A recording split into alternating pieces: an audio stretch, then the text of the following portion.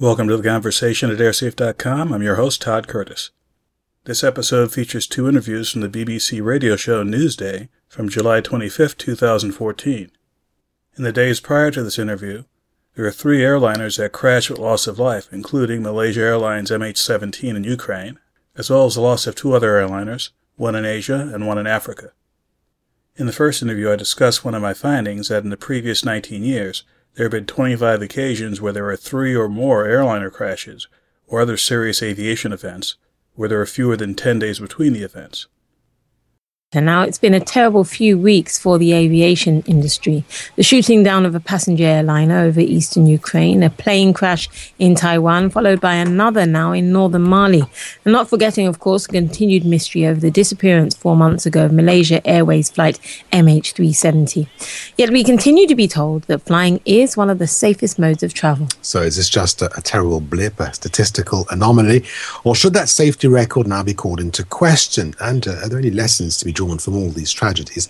Let's speak to Dr. Todd Curtis, founder of the air safety and security website airsafe.com. I mean, first of all, I don't know if there's an unprecedented series of air tragedies, but it certainly looks like that to a lot of people. Have you known anything like this before? Well, actually, I wrote several articles over the years, one which I updated today that addressed that very question. In fact, the general question, well, gee, do plane crashes happen in threes? And depending on how you define it, and I define it as a very significant aviation event happening within a 10-day interval and happening at least 3 in a row. In the last 19 years, it's happened 25 times where there's been a string of 3 or more events seemingly in close proximity. And this is one of them. With a combination of passenger airlines and other prominent events, for example, in 2009, there was the event where the aircraft landed on the Hudson River. It was a passenger airliner. No one was killed, but that, of course, generated worldwide attention. And on occasion, there are things like, for example, the crash of the plane carrying the Polish president. Not a regular passenger plane, but something that would be very significant in the aviation world. The thing is, you've got the statistics, and I think they tend to show that air travel is definitely something very safe. It is much safer, for example, than taking your car and driving. And yet there's public perception. That's something completely different. And public perception is certainly saying at the moment, who wants to fly? Do you want to fly? Do you want to take that risk? Well, there are 2 very key concepts, very closely related, risk and safety. A risk is something you can objectively measure. You can come up with a definition saying, well, how many accidents per million flights? That's a numerical measure. It's objective. But the acceptance of risk and the public perception of risk is the safety side of things.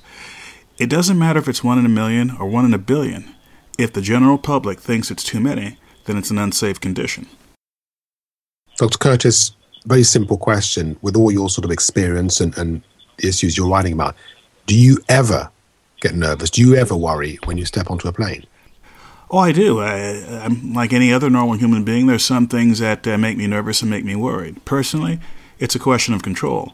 I'd rather be in the cockpit where I know what's going on. If I knew what was happening, even if things weren't exactly in a perfect condition, I'd rather have that situation than being a regular passenger. That is, I sort of get the information secondhand, if at all. But I don't get afraid because I think the airplane might crash or anything like that, because having been in the business for quite some time, even been in on the design of the 777 when I was at Boeing, I know that it's been decades of aviation experience that goes into every aircraft model. Lessons learned the hard way over the years that make flying today safer. Okay, Todd Curtis of airsafe.com.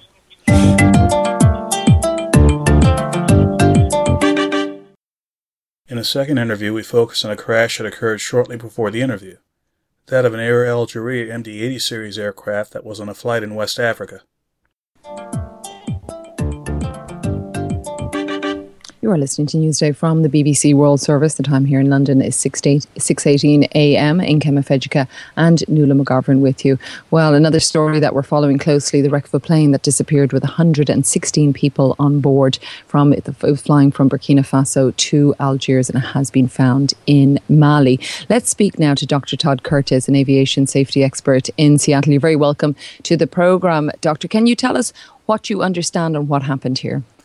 Well, it appears that the aircraft, shortly after takeoff, roughly an hour after takeoff, had a change of course, possibly due to weather, and contact was lost shortly after that. And just in the last few hours, the wreckage has actually been found on the ground in Mali. So beyond that, it's hard to say what happened to the aircraft. So still no ideas. Do you think it will be found out? I mean, we've had so many plane crashes in the news over the past few weeks, months, really, I suppose, between MH370 and also MH17. Do you think they'll be able to get to the truth of the matter? I think they will, because they have found the wreckage itself, and that always has quite a few clues. The real question here is whether or not there will be black box information that's intact and that can be analyzed. And it's unclear who will be doing that analysis. Dr. Curtis, there was talk about a storm in the area and talk of lightning. Is that a possibility? Is that the kind of thing that can bring a plane of that sort down? Well, certainly, if a severe thunderstorm, if an aircraft enters a severe thunderstorm, the possibility exists that it could be overtaken by strong updrafts and the like. But the modern airliner has all sorts of equipment, including onboard weather radar, that allows it to easily avoid the most severe thunderstorms. Because I think one of the reports which we saw was the pilot asking to divert slightly from its original path because of the thunderstorm. And that's a fairly common occurrence. Air traffic control wants the aircraft to be on a particular route, and it's common courtesy for the aircraft to request permission to divert. Now, should they not been able to contact air traffic control, the crew can always take whatever actions necessary to keep the plane safe. Dr. Todd Curtis, thank you very much for that update. More information on the crash of MH17, please visit 777.airsafe.com. To see the articles I wrote about frequent air crashes in a short period of time, please visit airsafenews.com. Thanks for listening, and we'll see you next time.